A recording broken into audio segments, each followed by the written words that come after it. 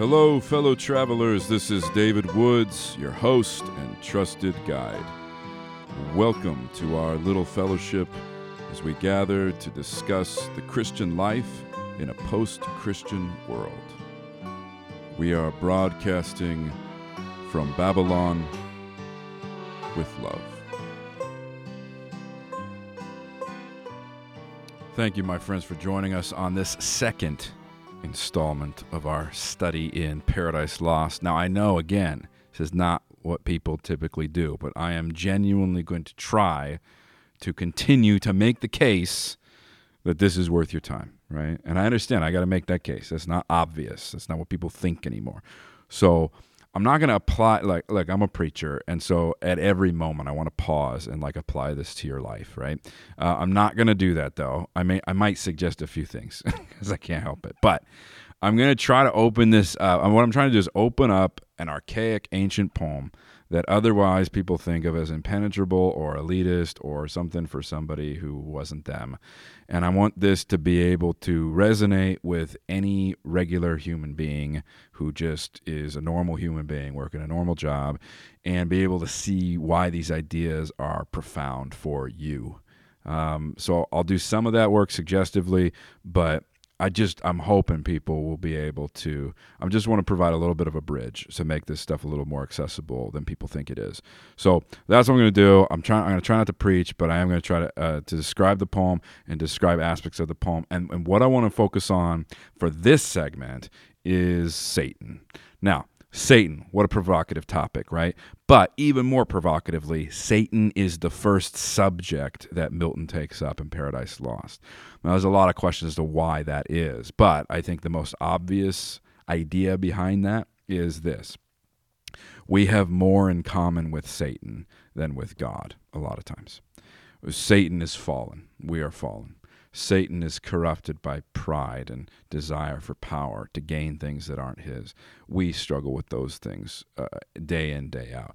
I think in part Milton is nodding to the fact that we may be more a part of the devil's party than we realize most of the time, that our perspective, indeed, our perspective that God is unfair sometimes, that God is kind of austere or kind of not there for me when I needed him.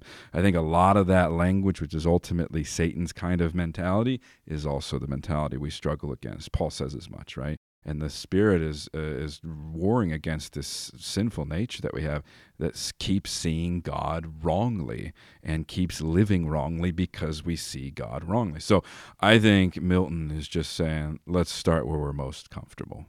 And that, unfortunately, in his perspective, I think, is hell. And so what he does is, now there's also good reason just plot-wise.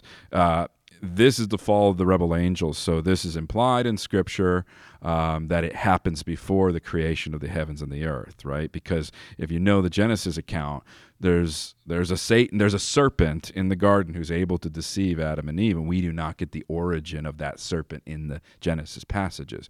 He's already a part of the created reality. So in part, it's also just a plot point, right? That before the heavens and earth were created, or before at least humankind was created, Satan and the rebel angels fell. Jesus says later, I saw Satan fall from heaven like lightning. This is also just beginning before the beginning, which is the beginning of the creaturely fall of the rebel angels. So what Milton does is unbelievable. And what you have to realize if you ever do read this poem with your own eyeballs is that some of his most beautiful language occurs in hell, and in Satan's mouth and in Satan's mind. And part of the reason for that is that Milton understands Satan to be a sensualist, an aesthete, someone who is really drawn by beauty, right? Lucifer, dawn of the morning, right? The angel who led the host of heaven in great worship. Worship is art, worship is beauty, right? All of this imagery of maybe the prior station Lucifer had before the fall is also part of his corruption, that he was allured, that he was drawn to the appeal of the sensual, to the appeal of the beautiful, that he in fact replaces God with his own sense of his own beauty. So Milton's very intentional when he makes Satan oftentimes have some of the most beautiful lines in the whole poem. So to begin in hell is not to begin just in some sort of, some alt core metal sort of, dark kind of, it's a dark beauty, right? He describes the host of Satan and his rebel angels sort of lying there on the blasted surf of sort of what he calls chaos, this sort of broiling, sort of burning sulfur kind of in the kind of environment or landscape. And he describes them this way.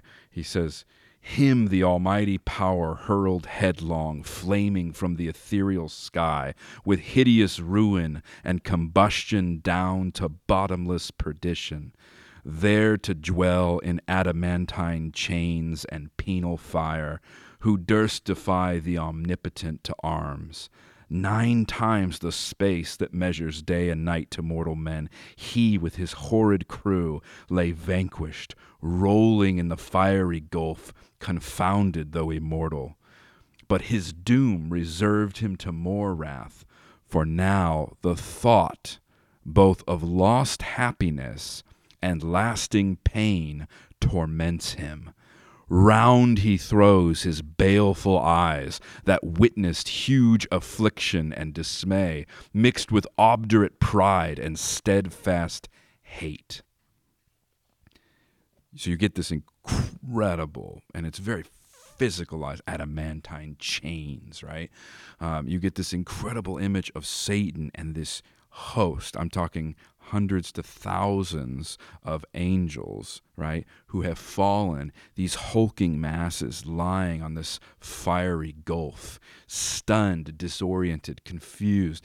And Satan is the first to sort of collect himself and emerge, to sort of stand up. It says, round he throws his baleful eyes, right? He's experiencing the pain of having been cast out of communion or presence with God, right, after the war in heaven. And he is looking around at this fallen host of his warriors, his battalion, right? And he's looking around and he's trying to understand where they are, because he dwelt previously in the heavenly realms described later in the poem as realms of ethereal light, right? And now he's in a place of pure darkness. Now it says fiery gulf, but next line, in a little bit later in that section, it describes this landscape as darkness visible. I don't know exactly what that means, because darkness is not visible, but part of what that means is the landscape that Milton gives us in hell is a landscape that is psychological. It's not that you can physically actually see the things he's talking about. It's that the things he's talking about are psychological realities of what it means to be alienated from communion with God. And so he's in this place, and it is a vast place. It's this empty, it's this exiled place. It's the place you often would think of in ancient mythology when you think of Hades or the river Styx or these kinds of burning sulfur kind of lake places, right? It has all that imagery, but for Milton, in the language of darkness visible, this is about a psychology. This is about what it is to be severed from communion with God. What is the experience of a being who dwelt in ethereal light, worshiping the true and living God, suddenly thrown from that place into a place of utter ignorance. Darkness is always ignorance. Blindness is always ignorance. All this kind of pain and torment and all these things of his remove and his exile. So it's a psychological landscape as much as it's an actual landscape of darkness visible. But because of that, what Milton ends up focusing in on, Milton's speaker ends up focusing in on, is the satanic mind. Right? The mind ends up being the most important thing about this. The lines where Satan is trying to kind of collect himself, trying to figure out what has happened, rebounds again and again to how he perceives, how he sees things, from how he thinks about things. You know, the scripture talks about the person who is being redeemed is experiencing the renewal of their mind. A fallen mind is a tortured place. A fallen mind is a place that views the things of God and views them as tyranny and hateful and unjust. A fallen mind can be a trap that no one can escape. And oftentimes in this section in Book 1, you get this perspective of Satan looking at everything, and he is looking at it through this very distinct filter that everything is about Satan. right? The satanic mind is the mind of pure egoism. Why is that? Because he believed himself to be equal with God. That's why he would even stage a rebellion, right? You don't stage a rebellion if you think there's no way you can win. So he believes he is God's equal, and that's why he stages this rebellion or this war in heaven. He believes he is God's equal, and in fact, Milton cues this up all over Book 1, where he'll talk about, in equal ruin we are joined here, into what pit thou seest, he with his thunder, till then who knew the force of those dire arms. In other words, he's saying we were his equal, he just had bigger guns, right? It's like he cheated, right? Like we didn't know he had that missile, we didn't know he had some of that power, we didn't know he was so well armed, it's just like he just had greater weapons. But Satan believes himself still to be equal with God, right? This is the heart, the birth of sin is from pride, right? Is from pride that misperceives, that thinks of God as a creature in the world, God as a giant angel, God as whatever I am, but projected in a larger way. This is what people do all the time. They think of God as a large person with a large person's mind and a large person's personality. And so when we don't understand him, we say he's unfair. And so when we think it's harsh, we think of ourselves being like that, and we think that that's what tyrants do. And when he does this, he does that. We're always thinking of him in our terms as a reflection of ourselves, right? And Milton knows that's what the gods of Greece and Rome were. The gods of Greece and Rome were just giant psychological projections of human beings. And they were fickle, and they toyed with people, and they absolutely did all of that kind of capricious, unfair, kind of godlike stuff. They were oftentimes fighting each other over people and their fates, right?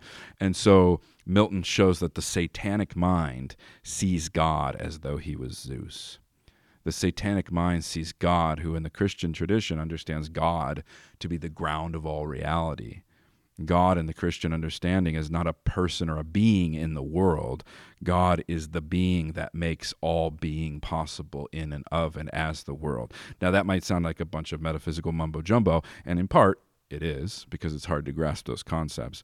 But it's really, really important for Christians to realize that God is not a being in the world. He's not the Tooth Fairy, he's not Santa Claus, and he's not Zeus. The satanic mind makes God a being in the world and looks at God through someone's own lens and projects upon God themselves. That's what the satanic mind does, right? Until then, who knew the force of those arms? The cheat. How could he cheat us like this, right? I was his equal in every way. Satan believes in Book 1, proffers this again and again, vaunts himself and says the only reason we fell was because God cheated, right? We were his equal, but we didn't know he was going to cheat.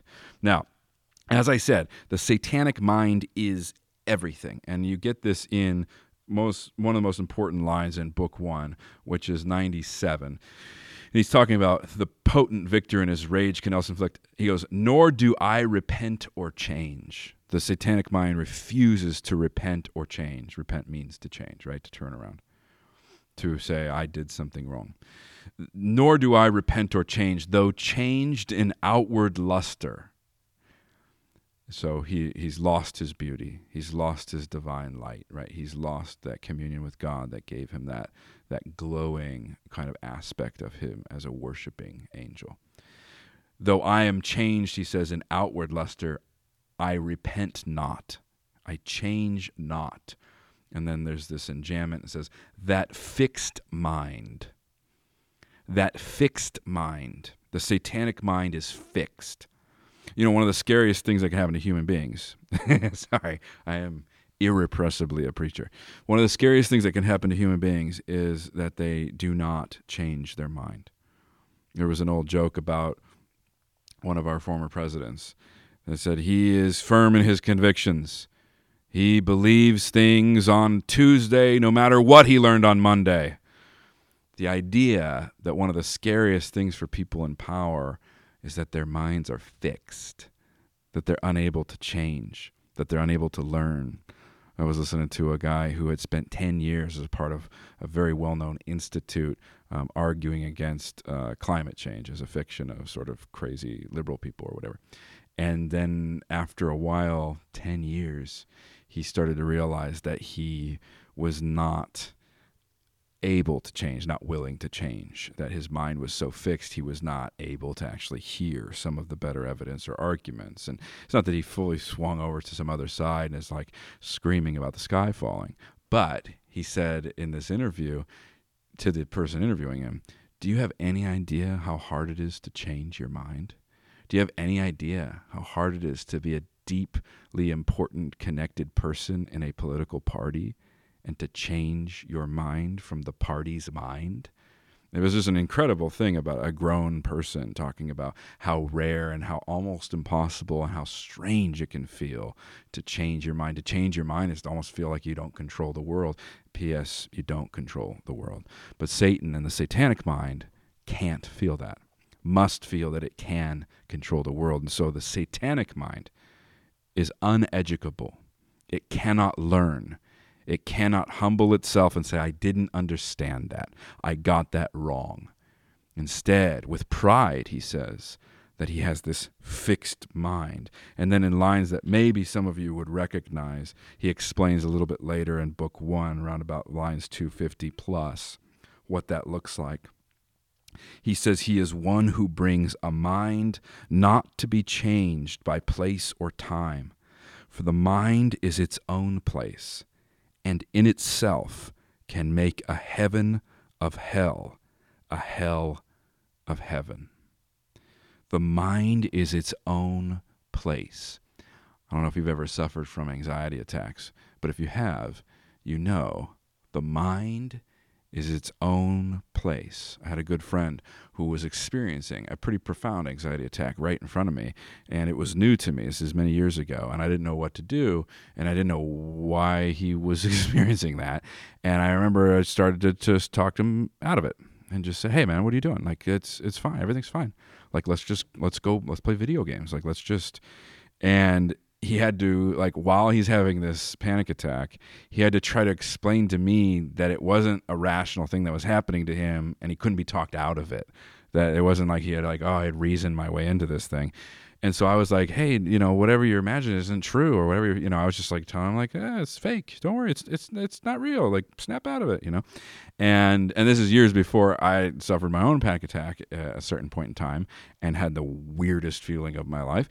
But this idea that the mind is its own place is a terrifying reality for people who struggle with certain kinds of things, and even people who don't struggle with sort of the categorical mental illnesses or whatever. Everybody knows, man, your mind can screw you up so bad. You can start thinking things that people think about you that they don't think about you, and it could destroy a relationship in a day or an hour. I mean, it's incredible how powerful and how unbelievably weak the power of the mind is. But Satan is proud that the mind is its own place. And he says he refuses to change that mind. He has a fixed mind. It's set. The satanic mind is its own place. And what does he say? Can make a heaven of hell, a hell of heaven. There's a moment a little bit later in this book where the demons are discussing what they should do next. And there's an argument that says, well, what if the Creator lets us back in? And Satan says, if the Creator repents or changes his mind about throwing us out and lets us back in, do you know what would happen? We would be forced to worship him. And he has this language about how they would be like birds being crushed to sing. And he talks about them having to emit warbling hymns. In other words, what he's saying was, even if God changed his mind and let the rebel angels back into heaven, it would be hell for them, because their minds refuse to change. If the mind cannot change, then the satanic mind in heaven is in hell. And so he describes returning to heaven. He imagines what it would be like to return to heaven, but with a fixed mind. And in that case, he describes it as the language of slavery, as the language of torture, as the language of abuse, being forced to worship. Now, let me remind you, scripturally, Lucifer is like the chief worshiper of God, right?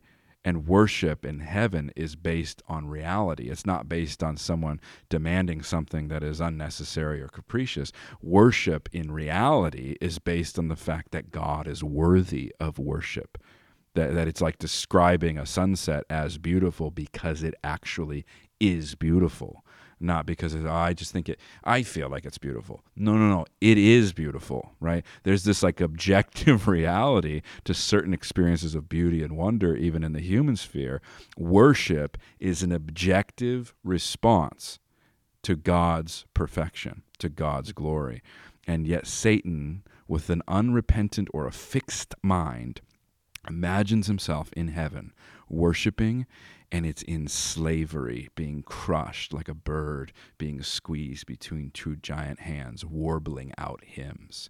He cannot praise God because he does not believe God is worthy of praise.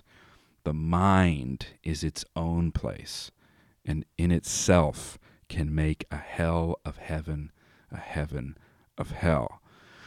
So, that psychology, which is what we would also call sort of pure narcissism, pure egoism, Milton gives that even more graphic metaphoric description later on when he describes how Satan fell. And he describes him being in heaven, and he describes him having the thought in his mind. Remember, everything begins in this mind. He has the thought in his mind that he is equal to God. And it says at that moment, out of his head is birthed this woman, this child, called sin. And it's Milton taking a spin off of Zeus, and out of Zeus's brain supposedly was birthed Athena, right? Directly out of his mind, right? Out of his brain, off the side of his head. And Satan, when he conjures in heaven the thought that he is equal to God and that perhaps God is unfair, it literally gives birth to sin, right? This is a scriptural description as well. And then later on, what happens is Satan meets sin as this woman who is beautiful from the waist up and hideous and being rent by dogs from the entrails down. It's like a very Dantean, disgusting picture. And he describes, this is a little graphic, so if you have kids in the car, maybe just mute this for a second or take a pause. He describes Satan encountering this woman who is constantly having these dogs tear out her entrails again and again and again, but she never dies. And then he encounters this hideous creature that rushes at him at this one moment in this encounter, and he finds out it's his son, Death, who was birthed from his incestuous intercourse with his daughter, Sin. And so what happens is it describes that once Satan has this thought that gives birth to sin, he has private intercourse. In other words, what he's saying and what Milton's saying is sin is nurtured in the privacy of the mind, in this intimate, deep, dark space of human being kind of having this intercourse with sinful thoughts, with sinful desires, right? And then it gives birth itself. It's all perverse. It's all disgusting. Gives birth itself to death. I mean, that's almost an exact quote from Scripture, right? So when fully formed, sin gives birth to death. And so what Milton does in poetic language is he makes that real.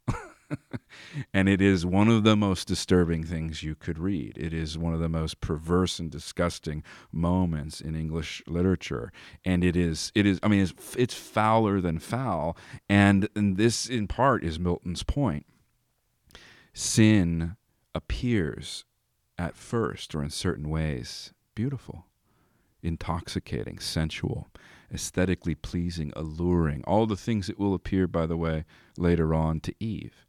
And yet, when it's entertained, when it's communed with, when it is brought into the mind and the heart and the soul, it becomes this deep, perverse, vile corruption that does not stay hidden or private, but gives birth to death, right? Birth is always an image of how one's thoughts or actions have consequence in in the real world, right? Think of our struggles over what to do with the unborn, right? We don't want our actions to have consequences in the real world. We want our intimacies to be discreet, private, fully under our control, and babies keep getting in the way because they show us that we are not fully in control, that our actions do have consequences, that we are not able to just magically be autonomous beings. But the satanic mind is the fiction of being autonomous. I am not from God. I do not depend on God for my existence. I create myself. That is the satanic mind, the fixed mind, the mind in itself which is its own place, the heaven of hell, the hell of heaven. It ultimately is autonomy that is the great sin. Sin itself is the belief that you do not depend at every moment for your existence on God, that you do not owe that God the worship due his name. Sin is the fiction of autonomy that our own culture is struggling with, but Milton would look at that culture and say, that is the satanic mind you are wrestling with. And it's not those people over there, it's every single one of us, because maybe in your heart you have sort of the abortion thing settled. I guarantee you don't have everything settled. I guarantee there are other things that you nurture privately that are your own sinful struggles and that your own fixed mind wars against the spirit with. And Milton would say, you just need to see that that is the satanic, that there isn't something that is sort of harmless or even interesting or just sort of edgy and worldly about that, but that is at the heart of what it means to be severed from the reality of God. On that light note, on that bright note, producer Zach, we're going to put the bookmark in. We're still just literally in books 1 and 2, but talking about Satan and the satanic mind. Thank you. I'm sorry if that was creepy. I hope it wasn't boring, but we are going to pick this up right around where we left it, and we're going to look then at what happens when God creates Adam and Eve. Thanks for joining us. Thank you so much for joining us today, everybody. If you found any of this interesting, we do hope you will share the podcast, that you will rate us on iTunes with those 5 sweet stars, and that you will subscribe, and that you will tell your friends and your neighbors and your relatives, and your mother Lois, to subscribe. And your sweet, sweet grandmother, old grandmother Eunice. Eunice should definitely subscribe. Until next time, may you live well, think well, and love well. Godspeed.